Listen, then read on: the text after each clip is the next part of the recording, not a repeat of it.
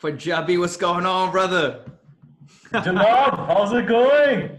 Good, man. Look at you. Where are you dialing in from? Chandigarh? Where are you?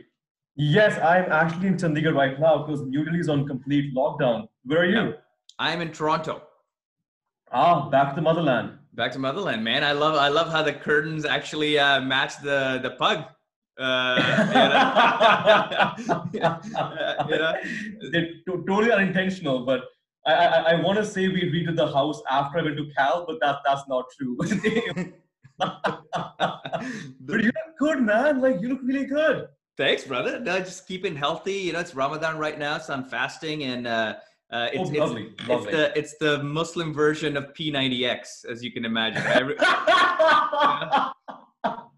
So we're just trying to keep healthy, and I'm running 5 miles on a fast. It's good. It's you get used to it. It's not that hard. I think like the only hard part is the water, but you get used to it. And now now Ramadan's in a good weather. It's not like in the middle of summer, so you can actually enjoy it, man. How are you, dude? What's going on? What's happening? You're back. And I'm first of all, I just want to welcome you to the podcast. Thank you. And I want to say, to the audience listening, Angad he's a champion. If there's one word that I have for this guy, I've known him for over, I guess, 5 years, 6 years now, maybe. So Angad is, was the commencement speaker at Berkeley, and has a speech that goes beyond communities and people and happiness, and brings people together. But his story starts in India, and in a town called Chandigarh, where he started, but then ended up going to Berkeley. Studied there, and then joined investment banking. Did amazing at a bunch of different locations, not just San Francisco at JP Morgan, but then also London. But then now he's taken his journey back to his motherland, his homeland, and hopefully doing amazing things. So welcome to the podcast, brother. I'm excited to have you. Thank you very, very much. Definitely not worth that introduction. I feel really special right now. Like, that was really, really good. Thank you very, very much for having me. No, dude, I'm excited. So look, I mean, you've attended my workshops at Berkeley. We met there. Yeah. So now that whole thing has grown, a bit more on a scalable side online. So I'm trying to reach out to as many people as possible. And your story was definitely one that was, inspirational, and I think like can excite people, especially the folks that don't have the same opportunities as other people, and can kind of see, hey, how did this guy do it? Maybe I can do it too, right? So I wanted to bring you on the podcast and kind of start like, in the at the early days, like, let's start in Chandigarh. Let's say, where you started. So talk to me about like family and upbringing. What was that like? Yeah, absolutely. I think that oftentimes when people see kids who do investment banking, there's always an uncle or an aunt, who's at Goldman Sachs or a Morgan Stanley or a JP Morgan. Yeah. And so they always someone to like look up to, like, oh, I saw this person do well, and so I want to emulate that. My case, Chandigarh is in a rural state called Punjab in northern India, for the people who are tuning in. And we don't have banking, we have farming. Farming is our investment banking. Yeah. Came from a family of like army officers who eventually became agriculturists. And like any other brown kid on the block who had decent grades, my parents were like nudging me like to become a doctor. Yeah. How many doctors? I guess they were right. This would be a perfect time for all of us to be doctors, but I guess we didn't listen. So they actually told me right now that, one, if you're a doctor right now, you'll be serving people, and two, because you weren't a doctor, now you can't marry a doctor girl. So haha, joke's on you. Exactly. So I think I kind of screwed up my life on that one, but that's okay. Yeah. Very simple family, humble roots, but there's also a very big focus on education, get better, do better. Was always really into reading, trying to become very comfortable with English, and not just the British version that we're taught in India or Pakistan, but the colloquial version, one that allows us to connect. And so after high school, applied to medical school, got in. Okay. And here, in India. Actually, yeah. And you don't believe this. I actually had orientation on a Wednesday. Oh, and wow. On evening, I sat my parents down and I was like, I'm not going to do it. What changed? It wasn't you. It was, I just couldn't do it, man. I hated biology and chemistry. I got good grades, but I realized this is not what I wanted. And so they said, okay, tough guy, what do you want? Yeah. And said, I want to go to the States. I want to pursue business. I love quant. I love people. And this is perfect. And they were like, all right, Mr. James Bond, how are you going to finance? And I was like, I'm going to get a full scholarship. And they were like, if you can do it, go at it. Yeah. And so I went for a year and applied. And luckily for me, God was very kind. I actually did get the full scholarship. Oh, nice. And so, yeah. And they were like, all right, kiddo, buzz off. And so that was the roots, and then how Berkeley was Berkeley the top choice. And you got to be honest here, you can't bullshit with me here. So was Berkeley the top choice? Or was Harvard where you wanted to go at, but like ended up going to Berkeley? So I actually always wanted California because I was like insecure because again, people watching this hearing this can't see me, but I'm a brown dude with a beard. I wear a turban, and so never had left the country before high school, and so I wanted to go to a place where there was a lot of diversity and there was a lot of folks who looked like me. Yeah. So I heard like Fremont has tons of Sikhs, San Jose has tons of Sikhs, there's food. And so in California, there was Stanford and Berkeley who were my top choices. And Stanford didn't have an undergrad business program and Berkeley had Haas. Yeah. And so again, I'm not saying this because I suspect that Cal Admissions is secretly listening to this right now. Yeah. But Berkeley was always the number one choice. If Cal is listening to this, you guys have a legend at your hands, so don't worry. So that's awesome, man. So you get Berkeley, story, takes a new chapter, and this is your first time in the US then when you move? Yeah, very first time. And in fact, first time leaving India. So there's no family travel. All growing up was basically studying and reading. And the one thing I did do in India, which helped me a lot in the US, and I actually took a note of this to speak about, was I picked up golf. And people would think like, what's a kid from Punjab playing golf? And I just knew early on that a lot of business transactions happen on the course, because I used to just political honchos on the course. And I thought that if I had that 1 year before taking off the States, I really want to pick up this skill set. Yeah. And so in the day, golf was ridiculously expensive to learn through coaching. And so I actually pulled up 1997 Tiger Woods videos, played them in slow-mo, and taught myself the game from scratch. And I kid you not, I kid you not, in half of my interviews in investment banking or corporate finance, it always came up. And in one interview, this MD had me hold him from behind and like show him the rhythms of the swing. Now, I think intentions over there, but it was a good story. So dude, that's amazing. I apologize for the diversion, but please, anyone listening, if you have time, pick up golf. It's an amazing sport. Dude, I've always wanted to learn golf. I've played golf when I was a kid. My dad was, in the army, and, we used to go to we used to go to the local golf club, and kids would have tournaments on the putting green and all that. But then when I, got my job in banking, that was kind of the idea as well. Hey, maybe I should pick up golf as well, because the other people do it and business is done on it. And I bought a brand new set, and funny thing happened, used it once in San Francisco, and then moved to Hong Kong. So when I moved to Hong Kong, I brought this brand new set with me, because in Hong Kong, there's people play golf a lot and this and that. I kid you not, because Hong Kong, your apartments are so small, right? Yeah. That, you got to find, places where you got to hide stuff because you don't have enough space. So funny thing is, fast forward 4 years, when I'm leaving Hong Kong, I, removed my mattress and my bed, and I found out that the golf club set, the whole set, was under the bed this whole time, and it was in the middle of the bed that I didn't even know where it was. I was like, I remember I used to have a golf set. What happened? But anyways, that is such a crime. But I have a follow-up question. Yeah. Since you're not using it, can I get my hands on that? I sold it, man. That entrepreneur life, I sold it. So it's actually, I sold it to one of the associates at Morgan Stanley who was looking to did? Yeah. But you have to hunt him down. Yeah. So Berkeley started, and you joined Haas, which is the business school at Berkeley, right? So tell me about the first few years of coming into a place like this. Now you're obviously a charismatic person. You're great at people skills is something that comes naturally to you. But then I'm sure investment banking wasn't even a thing on your mind. This wasn't what was on your mind, and how did you kind of align the first few years? Absolutely, and I apologize in advance because this might be a slightly long-winded answer, but it is one that's integral to the path I took. Shirja, when I entered Cal, a lot of kids had known for years that they want to be a consultant at an MBB, or they want to crack into a GSMS JPM, or they be a Silicon Valley entrepreneur and major in CS and business. But a lot of career plans were made in high school, seeing parents or seeing relatives or friends and yada yada yada. Or just being in the environment because they were in the US and they saw the big jobs. Exactly. Like it's a well-known fact that consultants make excellent CEOs, investment bankers make phenomenal private equity investors, and if you're in Silicon Valley, the dream is to be the next Elon Musk or something, right?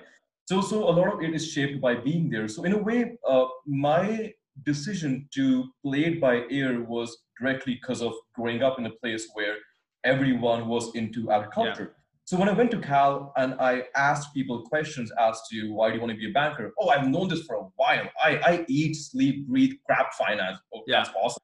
I don't. And so I spent quite a bit of time talking to people, understanding what the major career paths were. And when I would ask these rudimentary questions, like walk me through your day, they would take a pause and be like, is this kid for real? Right? Like, why doesn't he know all what he wants? But it was also a bit endearing and honest because I was trying to make a career decision and I had to allocate gravity to that, right? And so when I was asking these questions doing my homework, I was able to make a very educated decision on my first step being investment banking. The thing I want to say is, like, when you speak about how to go about deciding what I wanted, I came in blank slate and I had rudimentary fundamental conversation with experts like yourself as to what's it like, walk me through your day, what are the best parts, but what are the really crap parts? Like when you're off at 4 a.m. and you want to kill yourself, what makes you keep going? When there's Red Bull in you, then food, what makes you keep ticking? So be like hardcore, truthful answers, and people appreciated the perspective of I'm here just to learn, and I'm here to just educate myself, and then I'll decide whether or not it's for me. So, kids out there, if you're in high school right now, or even if you're early on in college, take your freshman year to just go around the block, talk to everyone and see what really comes to you naturally. What's your natural skill set, and just play to that strength. I think that's a great point. It's like, you gotta, have an open mind when you enter, especially in university, when, this is probably the only time you can explore as much as you can. You can try all the flavors. And the only way to try these flavors is not by reading articles and books, and it's actually meeting the humans that do it, that spend their daily life doing it. And like, obviously, not only will you learn what you love, you'll also learn what you don't like, but also obviously you'll build your network. When let's just say you meet, in your first 2 years, let's say you are able to meet about 100 people. That would be my recommendation, that are, either alumni or, even third year or fourth year students who have done it for a summer. Just networking with them puts you on their radar. And when your time comes, not only do you know what you want to do, you have someone to call and be like, hey, look, I'm ready. I want to, pull the trigger and do this. Absolutely.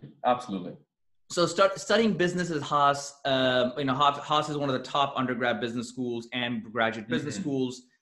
So internships, how did you think about those? What were the first few internships? Talk to me about the path of the different internships before we get to your amazing banking internship.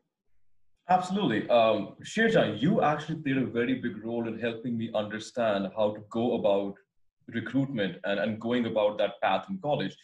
What I noticed was that I was playing from a lower field, and people were on upper ground, in that they had freshman and sophomore year internships at, boutique investment banks in the Bay Area, or even buzz brackets. And all I had was a couple of marketing gigs, a couple of, golf instruction gigs, and like one bank wealth management gig.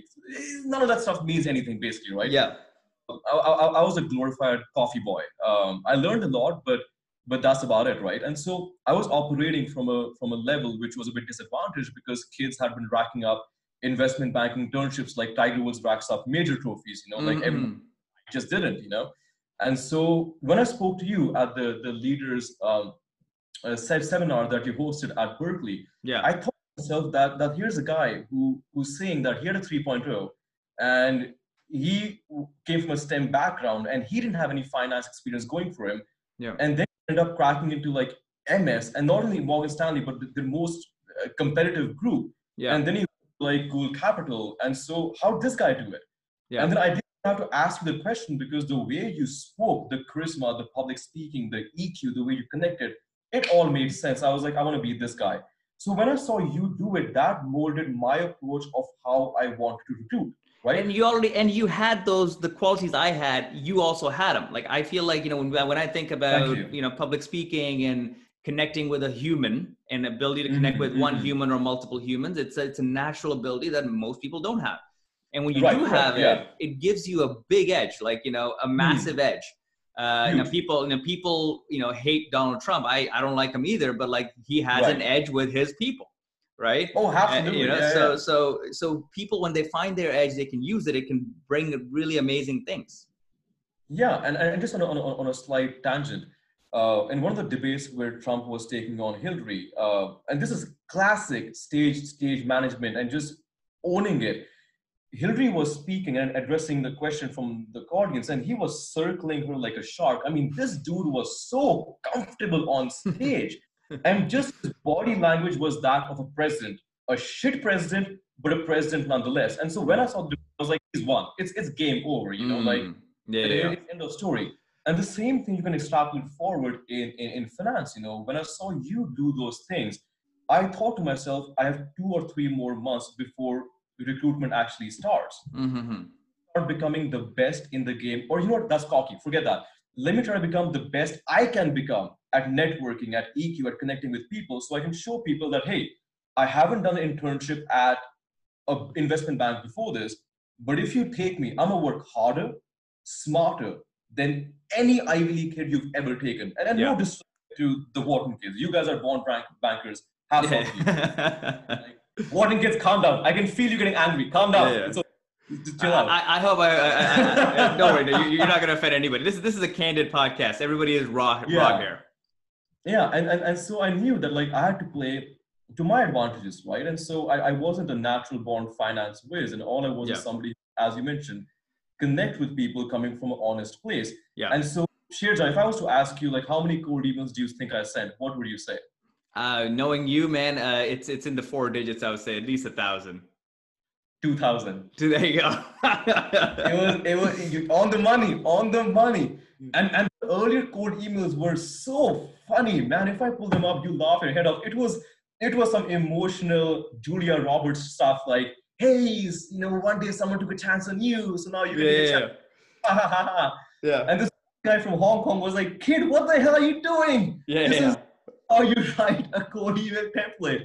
And then I went to your workshop and you showed us one, and I was like, this is how it works. And so, dude, I remember like when I was trying to break in, and anybody and everybody was fair game, because like you see in your mind as a student, you don't really think about all the different data points. All you see is, okay, here's Jenny, and Jenny works at Goldman Sachs, like, and you're like laser focused. You're like, you know what? I'm just gonna shoot Jenny an email.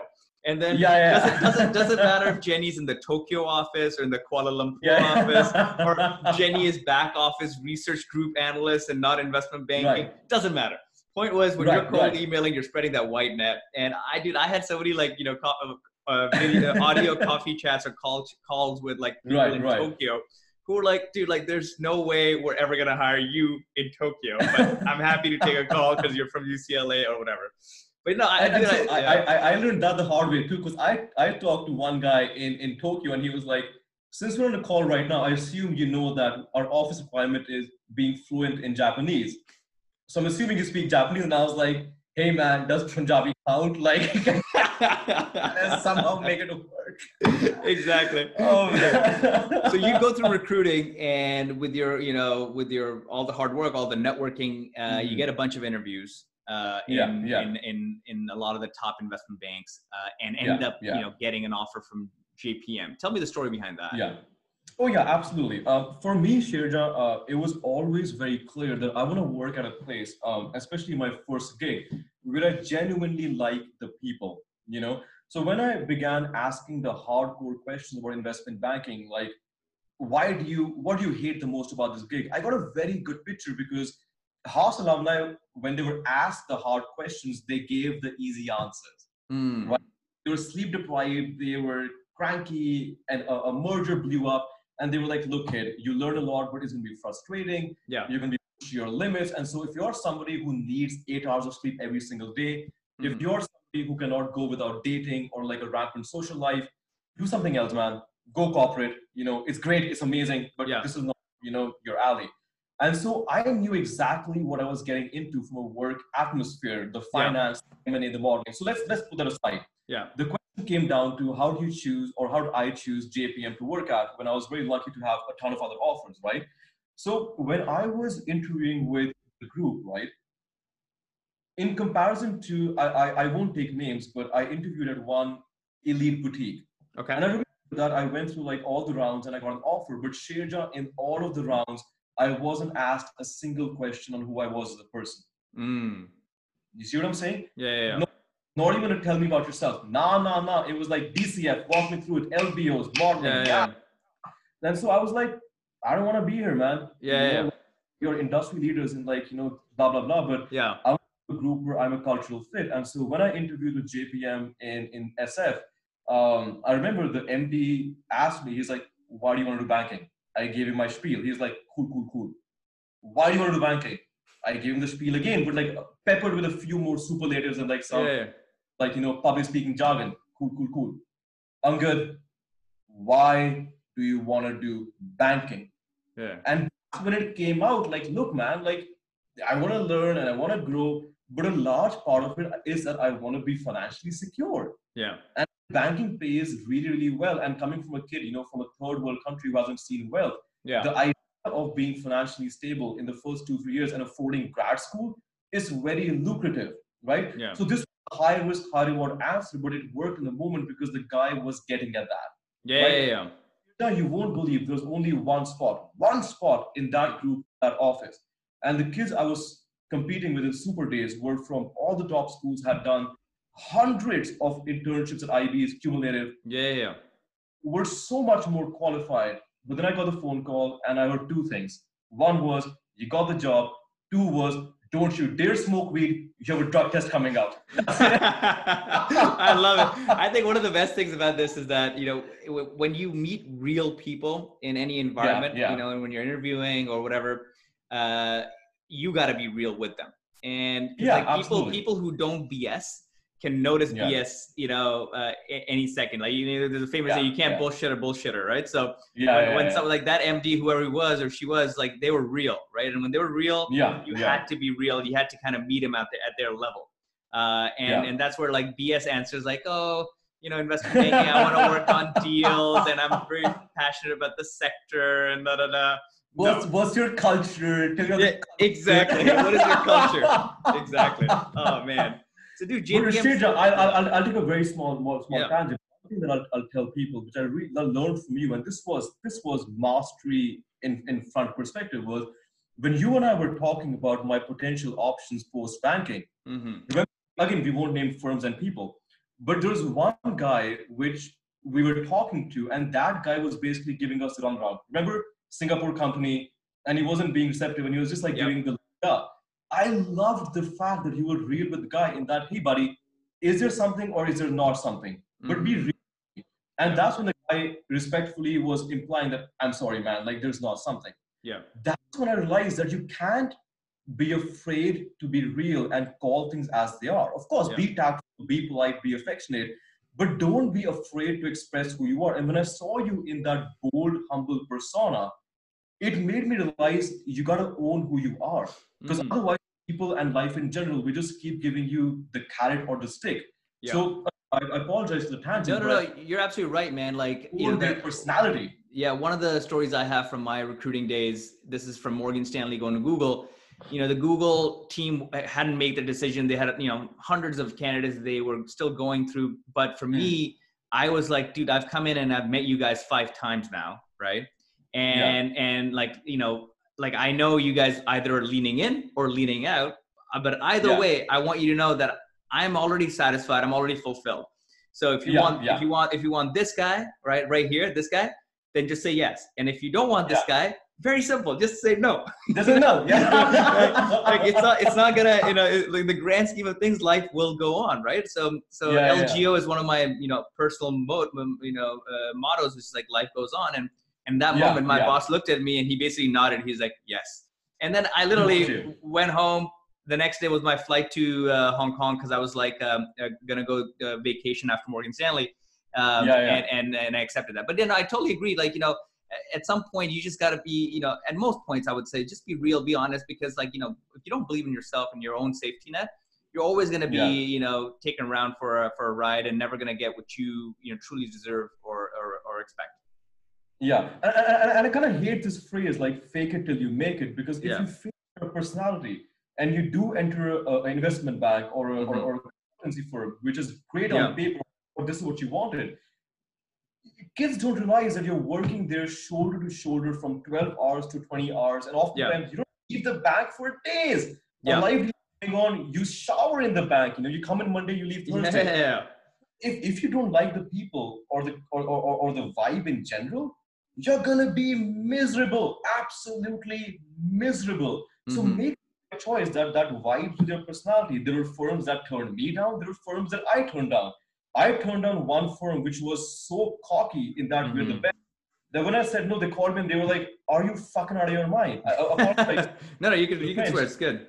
Yeah. So they're like, "Are you fucking out of your mind?" And I was like, I am not, but you just reinforced my point. Yeah. See? This podcast is rated R for real. So yes, drop F-bombs. Yes.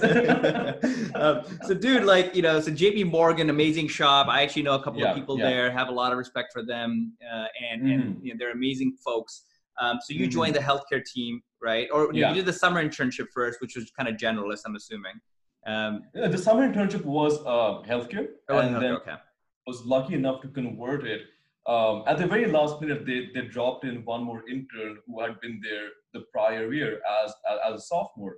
And so unfortunately, there was only one spot, and I was super lucky to like have that chance and work in SF for over a year doing healthcare. And then opportunity popped up in London in TMT. Okay. And, courtesy of being Indian, in the blood, gotta come back to the roots, right? So I gotta come back to the motherland. Motherland, exactly. Yeah. And so I thought to myself, TMT banking in Europe, too good to pass. And so I spent over a year over there before coming to India and now doing BD and strategy. Yeah, but before we jump all the way there, let's take a step back a little bit. I think like, being Indian, being international, visa is always an issue. Was that one of the reasons why the London move was a little bit easier and kind of helped you extend the banking portion? Yeah, no. Let's be really real about it. The real, honest, brutal answer is that for international students and for the homies out there who aren't U.S. citizens and green card holders, they'll feel me on this. Yeah. You could go to Harvard or you could go to community college. Doesn't matter. You only get 1 year after you graduate to work in a company that hires you, and then your name gets thrown into a random black bucket where shit about your GPA or where you work. It's a random lottery, and only about 2% of kids get chosen. And so I was in the 80% who did not get the H work as a lottery. So that is what prompted the line of thought as to let's go somewhere else. Yeah. Right. And so let's be very real about it. I got super lucky that I worked for a firm that had multiple offices, which led to a point for our international audience. Your first gig out of college, if you don't have US citizenship or a green card, ideally has to be a firm that has many global offices, because you have an 80% chance of not getting the H-1B lottery unless you're a STEM major. If you're a STEM major, you get 3 tries. That's 3 years. I wasn't. I was business. Got it. And for those listening, STEM is science, technology, engineering, and math. Exactly. And so even majors like statistics, data analysis, CS, any engineering, they all qualify. So actually ask your school as to, in your international office, which majors are STEM and which are not. You'll be surprised at some of the ones that do make the cut. Got it. And you can even double major, I didn't know. And so that's actually one area where I failed. If I had known, and if I would go back, I would double major in Cog Sci or, stats or something. Yeah.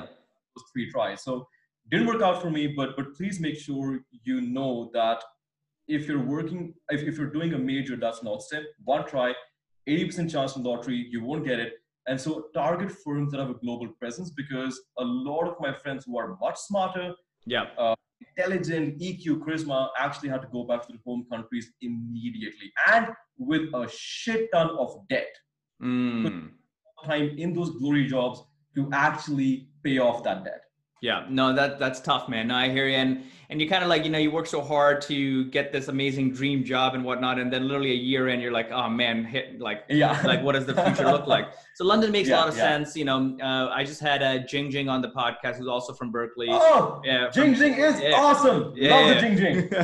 So Jing Jing did the same thing. Like she went from Houlihan, Bay Area to London. And now she's in Singapore. But like, so how is life at JP Morgan in Europe, in London, both personal life and professional life, and how different is it from, the fun, easy startup life of San Francisco? So, I'm a frugal guy, man. Some people call me cheap. I'll be honest. I am kind of cheap. I'm hella cheap. I'm hella cheap. When you open the dictionary and you find the word cheap, there's a photo of it right there. Like, I'll be honest. And so my wallet took a hit, man, because JPM London, because I was JP Morgan Cazenove, and Cazenove is this blue-blooded investment bank which was bought by JPM, and Cazenove was actually the investment bank for all of the Royal Treasuries transactions. So their client was the Queen. Right? So if you go back decades, Cazenove culture was you get a signing bonus, but you can't save it. You got to spend it on, what's that? Savile Row. Savile Row, yeah. Savile Row, monk shoes, watch. You got to blow the thousands to like look the part, right? Yeah. From SF, freaking Patagonia, jacket. Gap, chinos, loafers, Nikes, everything goes.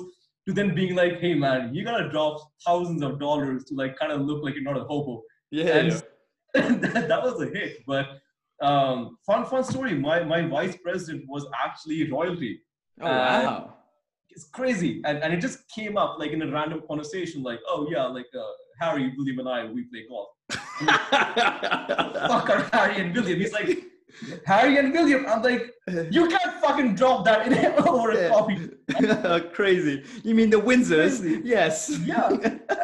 And then my associate was Dutch royalty, and I was like, oh, wow. I'm not for you. It's not like royalty. You must be Indian royalty then. You must be Indian royalty then. Like everybody. This one girl, and God bless her heart, she actually came to me and she was like, the turban you wear with the colors and all, I'm guessing it's because you're royalty. And I'm like, yes, that is the reason. That is the exactly reason. What it is. So again, she's a cultural shock. London is a lot more proper.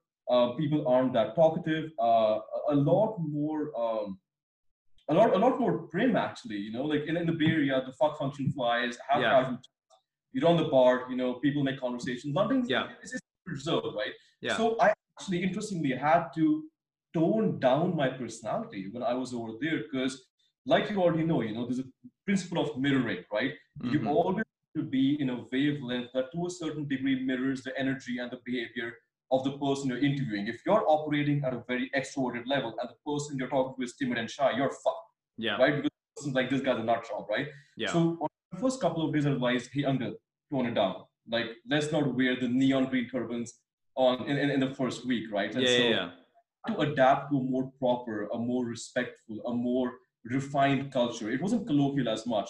And the same applied to like our European counterparts as well. Amazing people, amazing time, amazing office culture, but just a little bit more reserved. So that's on the culture.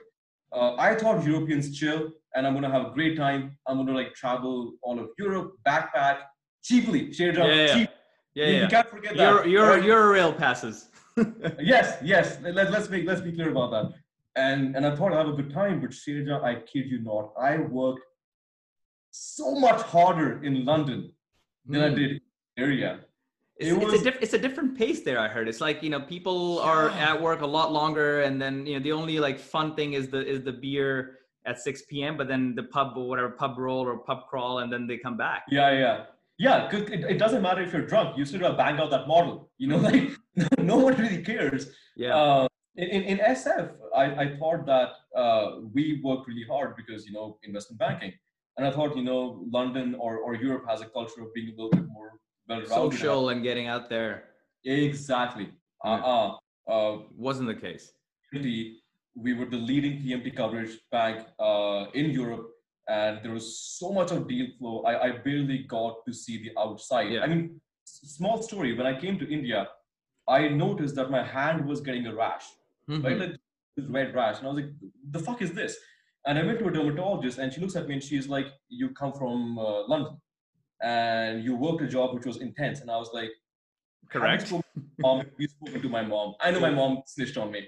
And she's like, "No, because your skin has gotten out of touch with the sun. So now your body is having a reaction to sunlight because you haven't seen the sun in over a year." Oh, wow. Dude, That's how hard we were working. That is crazy. And just stepping back a little bit on the point you mentioned about being on the same wavelength and mirroring the people that are around you.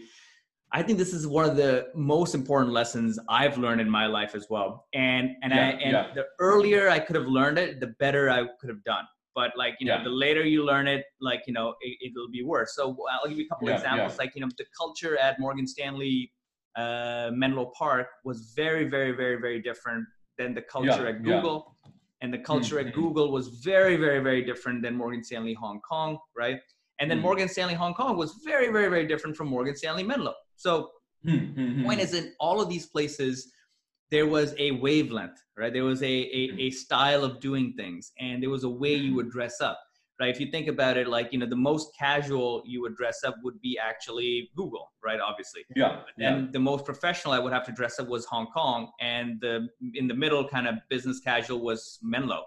And then similarly, in terms of the political correctness and being saying what's on your mind and being real, you could be as real as you want at Morgan Stanley Hong Kong, right? Like you could you could say whatever you want and you could it's basically the boundaries are too far away, right? And it's open field. Whereas at Google, it's a very politically correct place, right? There's things you say and there's things you definitely don't say. And then in Morgan Stanley Menlo, it's kind of, play the kind of the middle ground, right? You're somewhat politically correct, but you also say what's on your mind. So the point is, in all of these places, there is a vibe, there is a style, there is a wavelength, like you said. And I think for folks listening, when you do get your job, we all have our own personalities. We all have our ways of thinking, and that's amazing. And as long as you're not hurting someone, that's great. You're honest, you're opinionated, you're positive, all that good stuff. But the problem is when you get into these positions, I think it's very important to just pause and just absorb and listen for the first month to see, how are people reacting? How do people express themselves? How do they show what they're thinking, what's on their mind in the way that it's supposed to be? Now, at the same time, I don't want you to fully change yourself and be just like this company. You should always be you, right? But at the same time, you should always be observant about what is the environment like, right? And within the first few weeks, you'll know exactly how things are done and how you should kind of, showcase yourself. So, being you is important, and I would do it. But at the same time, if a company on the other hand asks you to fully change you, like for example, at one company that I know, their whole thesis is you can be you as long as you're like us, right? But that doesn't work for a lot of people, right? So I would stay away from those companies for sure. But for companies where you can be you, where you can kind of assimilate, mold yourself a little bit, that's, I think, the right thing. Absolutely. One quick question, man, which I'd love your perspective on. And I think if I was to go back in time, I would have appreciated this so much more. Would be how do you, in your perspective, develop that EQ or develop that instinct to be able to mirror, to be able to connect, to be able to pause, to slow down, and genuinely connect to a culture, to a people when you're young and entering college and you haven't seen so much of life? How do you go about that? Yeah, dude, that's tough, man. Like if it's like that $1 million question. Like if you know it early enough, it would have saved me a lot of time and a lot of Yeah, effort. yeah, I think like looking back at it now, what I know, I think finding a mentor, right, yeah, yeah. in an organization who likes the real you, right, and sees the real you, but realizes the real you is not going to survive for too long here, but can mold you a little bit, can coach you and guide you, right? Because think of you as, because when you come into these industries, you're like a superstar from your school, right? Because you've crushed it, Yeah, you've gotten yeah. some of these things. So naturally, the ego and accomplishments, achievements, and the go-getter personality is very high. And you are at the top of your game, but now you're coming into a new company where you're going to be at the bottom, right? And you got to climb up, and you got to build that reputation all over again. Just like kind of like going from high school where the cool kids going to the next best university. But when you get there, everybody's the cool kid, right? So now you got to again reestablish yourself. So I think my only recommendation would be to find a mentor who is 2 to 3 years or 2 to 3 ranks senior than you, right? Who you can shadow, who you can learn from, and leave the ego at the door. Right? For the first month, leave the ego at the door and just be in full on listening mode. Right? Yes. And unless you leave the ego at the door, you will never be open to learning and improving and observing. So I think for a full month, be thoughtful, listen more, say less, and just hover this person, whoever this person is, this mentor of yours, and really seek guidance and be like maniacal about like, hey, what am I doing right, what am I doing wrong, and really getting it from that one person, and let them guide you and coach you and take you under their wing. So that's kind of the way I would do it, and that's what I did at Google, and it worked really well for me there. And then that's what I did at Morgan Stanley Hong Kong as well, because I learned some of these lessons in Menlo.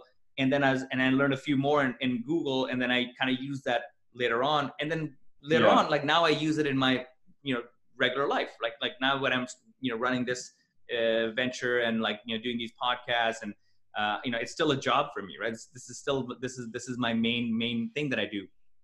So using it in like how I deal with clients and how I handle, like, let's say I'm having a podcast with you, which is a high energy podcast. After this, I might have a podcast with someone who is a little bit more introverted, a little bit more. Absolutely. So that's kind of the way I, those lessons will play out. Thank you. So Angad, so London, you did your thing and then transitioned to India. So talk to me about, a lot of people going to banking, it's their dream job. They reach to the pinnacle of the business world, let's just say, as a young person. But then they also don't stay in. Some go to the private equity world, some go to Harvard business schools of the world, but some actually say, hey, you know what? Enough. I'm going to do something else. I've gotten what I wanted. Now I'm going to take it somewhere else. So talk to me about that. Absolutely. I think, Shirna, when my summer ended, I was so enamored by the glitz and the glamour of going to a glass building taller than anyone in my hometown, working for a name that inspired confidence and awe. Like any other brown parents, mine took a lot of pride in, like, telling folks that my son works at the JP Morgan. Yeah. He is not a bank teller. He's doing something in investment banking. Yeah. And so, all of that kind of got me, man. I was like, shit, life's kind of good. This is good. And so in the summer internship, the single-minded goal was get the full-time offer and then sign on, right? And so I did exactly that. And about 6 months into my job, I realized it isn't for me, man. Yeah. And now, did that prevent me from continuing to give my absolute best? Absolutely not. I still gave it my 100%, which is why I was able to transfer to our best group in London, right? Because there are tons of other kids also who didn't get their H-1B, and we're gunning for that one spot in TMT London, which was recruiting. So it was an internal JPM contest, and they were looking at applicants who were in London, in Europe, Yeah, Oxford, Cambridge, INSEAD, la-di-da. Yeah. And so I continued to like go really strong at my job because I knew that it's not for me, but I'm not going to be a bad performer. Now let's talk about why I thought it wasn't for me, right? I learned the quant skills. I learned valuation. I understood how investment bankers think, right? Developed that attention to detail. I developed this thick skin, this mental toughness that you can work me for 4 days nonstop. I'm not going to crack. And that only comes through like actually being in the frying pan, right? You of all people can probably, lead a seminar on what banking does to a person's personality, right? Yeah. So on the intangibles, the tangibles, understanding what makes a company tick, talking to CEOs, being the only analyst on a hot IPO, I learned a shit ton. It was awesome. I love JPM. I love the people, had a great time. Yeah. Now let's talk about why it wasn't for me. I knew Shirja that much like yourself, but to a much lesser degree. My strength is doing what we're doing right now, right? Adding value to people, being a bit on the selfless side, and using our gift of being able to connect and communicate for the betterment of others. Yeah. Right? And there's a certain amount of self-actualization that happens when you're doing something you're good at and you're meant to be doing. And that's not satiated when you're doing something that is neglecting that side. Yeah. Right? So when my MD would be leading those meetings at the table with CEOs, or we would be on those conference calls, Shirja, I would be itching to speak up and to make that pitch because I could do better.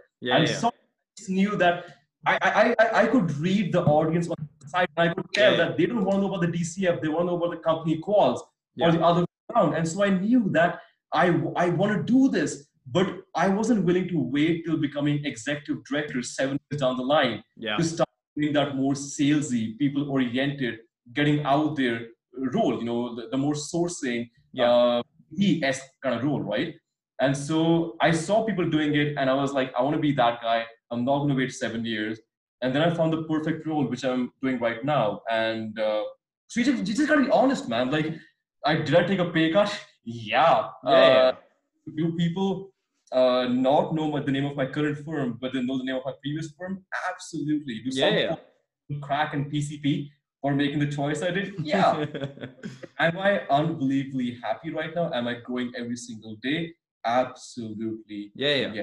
I think going back to that point you made, early on in our lives, and I always say this, early on in your life, chase the brands, but then you got to become the brand, right? And at some point, if you're fortunate enough, not for everybody. Look, some people, forever in their careers, they like being in a, sustainable, risk-free kind of environment, and being at a brand is great, and rising there is great, and that's awesome. Good for you. But I think if you have the opportunity, the real, wealth creation, let's just say, and wealth doesn't just mean money, but also happiness, purely happiness first, I would say, comes when you actually become so independent in a way where you don't need to work at a brand to be you. You can be you and go anywhere you want. So tell me about the transition here, man. So you're now at a new firm. You came back to India. You're in Chandigarh, back with family. Yes, definitely pay cut is part of it. I've gone through a pay cut when I, left Morgan Stanley and then did my startup.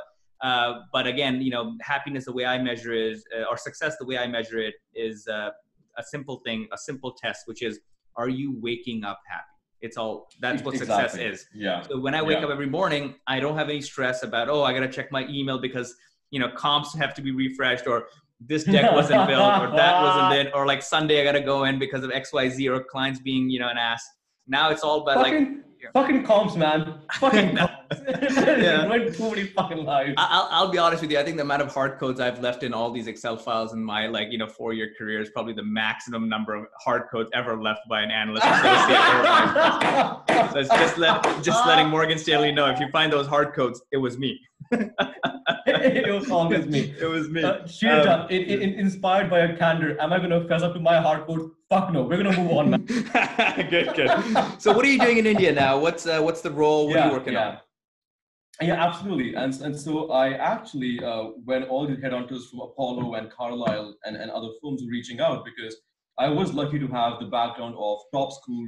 I was summa cum laude, and I had the profile that these headhunters look for, right? Yeah. And so it was tempting, man. Who doesn't want to make a shit ton more money and work for like a KKR and then go to HBS, right? Yeah.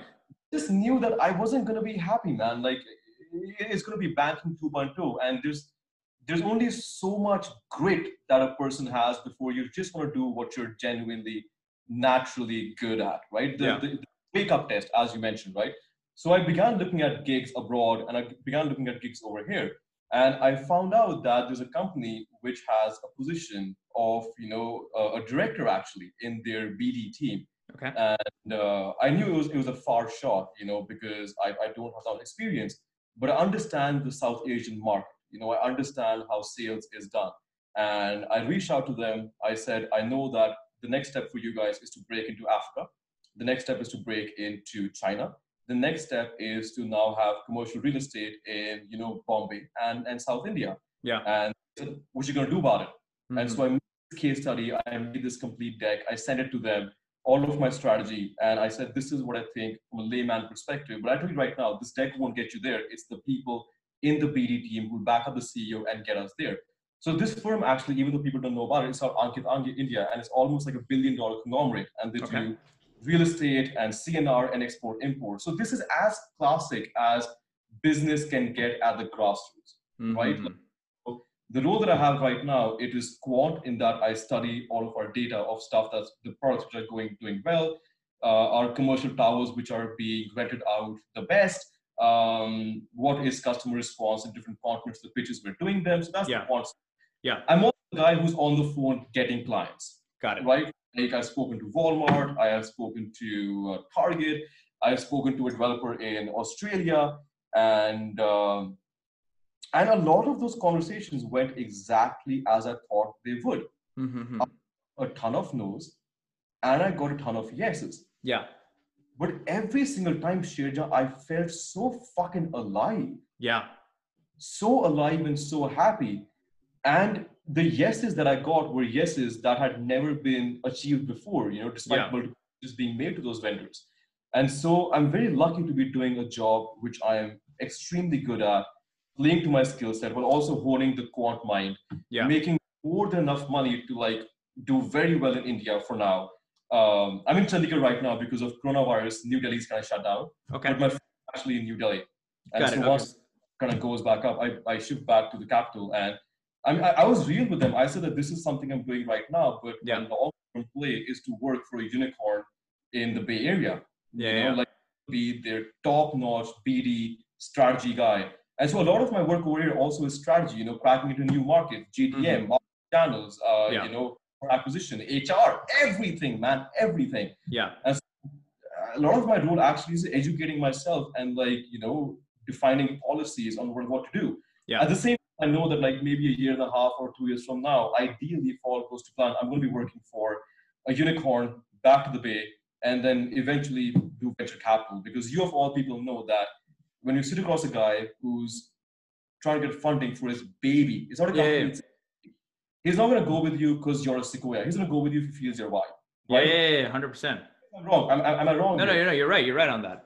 Yeah. And so I think that's the long-term play, and I was honest to my employer about that. But I guess long story short, what I'm trying to say is that I identified what I was good at, what I enjoyed, yet it continued to help me grow, not get complacent, and how it fed into my long-term goal of being in a unicorn doing corporate strategy. So this feeds in perfectly and is in perfect marriage with my valuation and quant background from JP Morgan, where I can bang out an LBO, comms, and a DCF in less than half a day.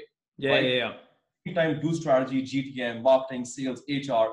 Because in a startup, your role is ambiguous, right? A large part of them hiring a guy is, are you going to roll up your sleeves and not be a ninny about stuff which wasn't a part of your job description? So very strategic from where I was coming from, in that the role I do next is the B in the A plus B equals C, where C is a unicorn that's doing great things. Got it.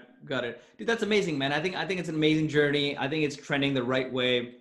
You've done everything from going to a great school to crushing it at that school, then, getting your investment banking dose out of the way, multiple geography experience from the Bay to Europe to India now. And you're kind of transitioning to this later part of stage one, which is, you know what you love. And now in stage two, hopefully in the next, year or so or 2 years. And then that stage will continue for 10 years. Well, in my opinion, you get into the learning mode where you go and, start building your actual career.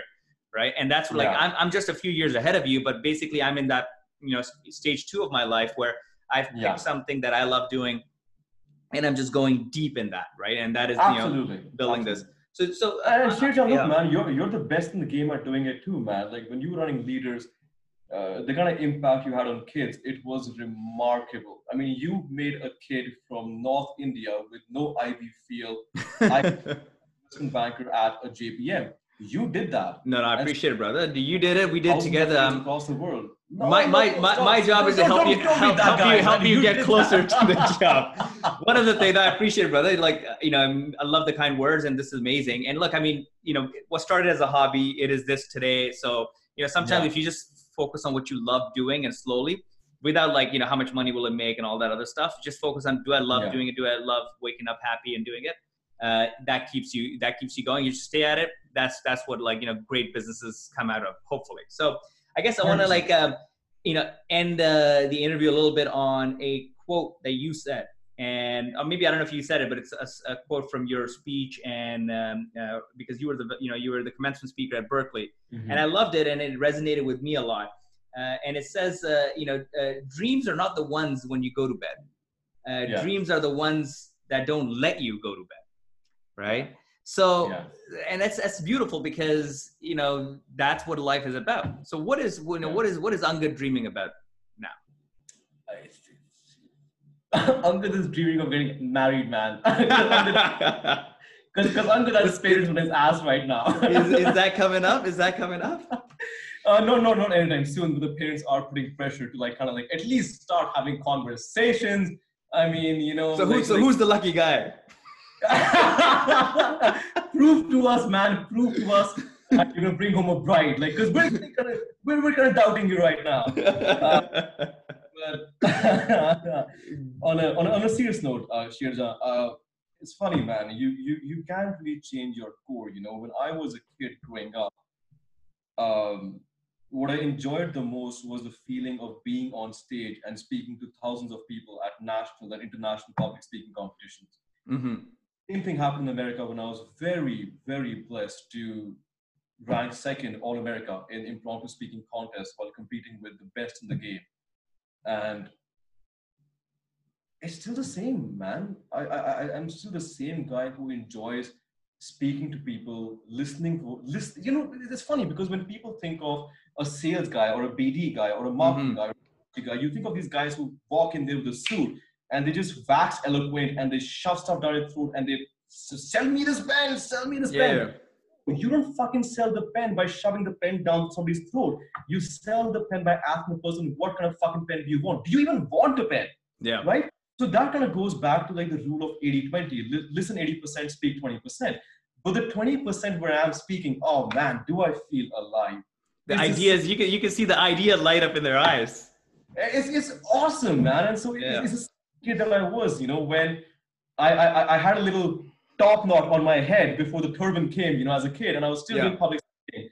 And the same kid right now who's able to have the privilege to like talk to clients across the world, to, like pitch for his firm and then do complex case studies of breaking into markets at night. So the dream is, man, to continue doing this. The dream is to become one of the best in the world that has ever lived in EQ. The dream is to one day teach at a university all the arts which we don't give emphasis on. Public speaking, storytelling, EQ, interviewing, mirroring, language, all the intangibles worth their body weight in gold, which nobody sadly gives importance to. Yeah. So the dream is, Shirja. I love it, man. 100,000 hours in being not the best in this domain for a job, but for self-actualization. It just all comes back full circle. Dude, I love it. So Angad, I always end the podcast with this question to my guests, and that is, if you look at your resume, you have amazing, you have an amazing university on it with an amazing accomplishment there with, being the commencement and summa cum laude. Then you have JP Morgan, all these amazing brands, San Francisco, then London and JP Morgan. Now you're working at this amazing company in India. All of these brands are, top of the world, and you've done that. So I'm going to take that resume. I'm going to delete all those brands. Okay. And the only thing that's left on the piece of paper is your name, Angad. Did I lose you?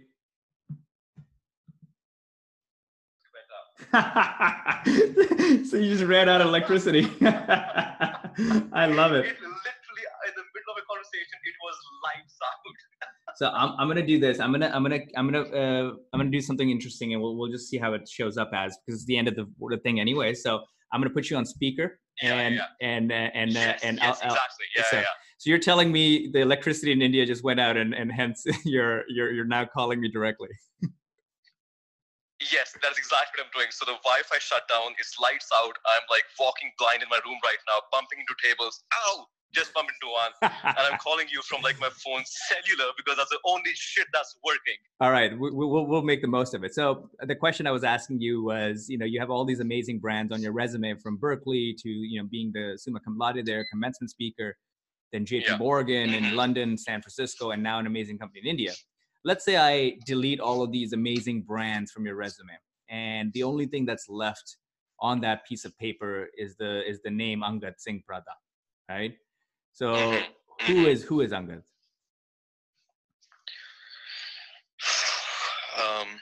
I'm going to take a few seconds because I want to give you an answer that does due justice to the gravity of the question.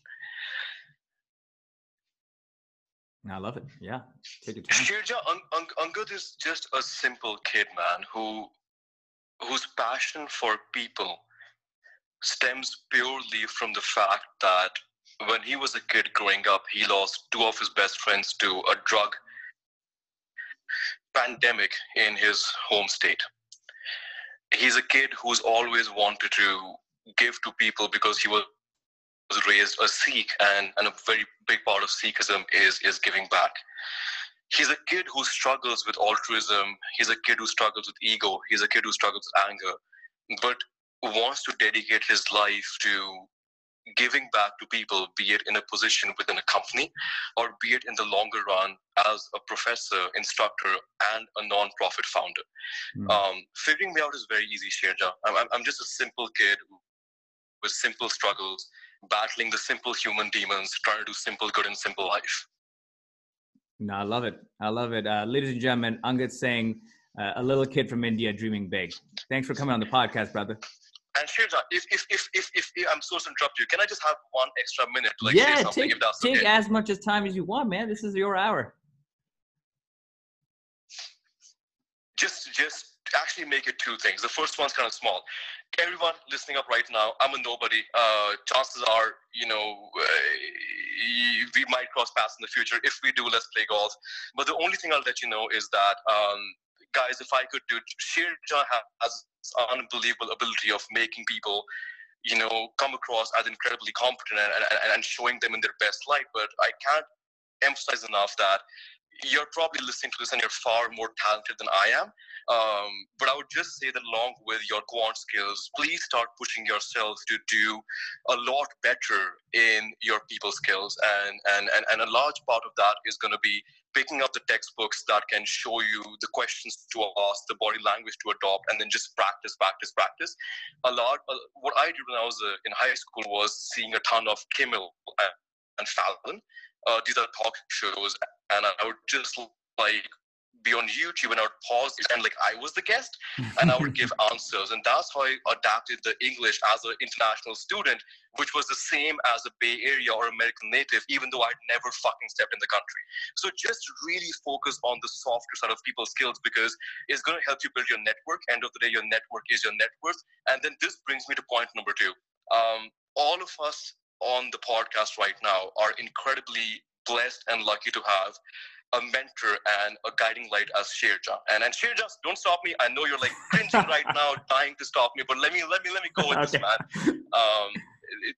This man has had an unbelievable amount of impact in my existence. He is not only unbelievably capable in a boardroom, but he is equally capable, if not more, when he's sitting across you on a table helping you figure your life out. And so and now he's doing something that he's hands down the fucking best in the world at, shaping young careers, helping people find out their calling. So if you're listening to this, and if you want to believe a single word of this Indian accent you're hearing right now, is please listen to this dude. He knows his shit, and if you pay attention, it's going to change your life. I'm his biggest fan, and I cannot endorse this enough. So Shirja, thank you for launching the personal mentor service. Thank you for having me on. And dude, thank you for being a mentor and an inspiration in my life, man. I fucking love you. Dude, brother, I appreciate it, man. Love you too, man. Thanks so much. Kind words. It's gonna, make my entire year happy. I'm gonna be smiling all day today. My mom's gonna be like, "What's going on with this guy?" So, dude, thanks for coming on the podcast. Find me a goddamn wife, man. What are you doing? Find me a wife. I'll see what the personal mentor network is it needs a new chapter called the personal dating network as well. Let's do a market analysis on that shit, man. It's high time. Thanks, brother. I appreciate you coming on, Angad. Same here, brother. Please take care and have a great rest of Ramadan. Take care. Yeah.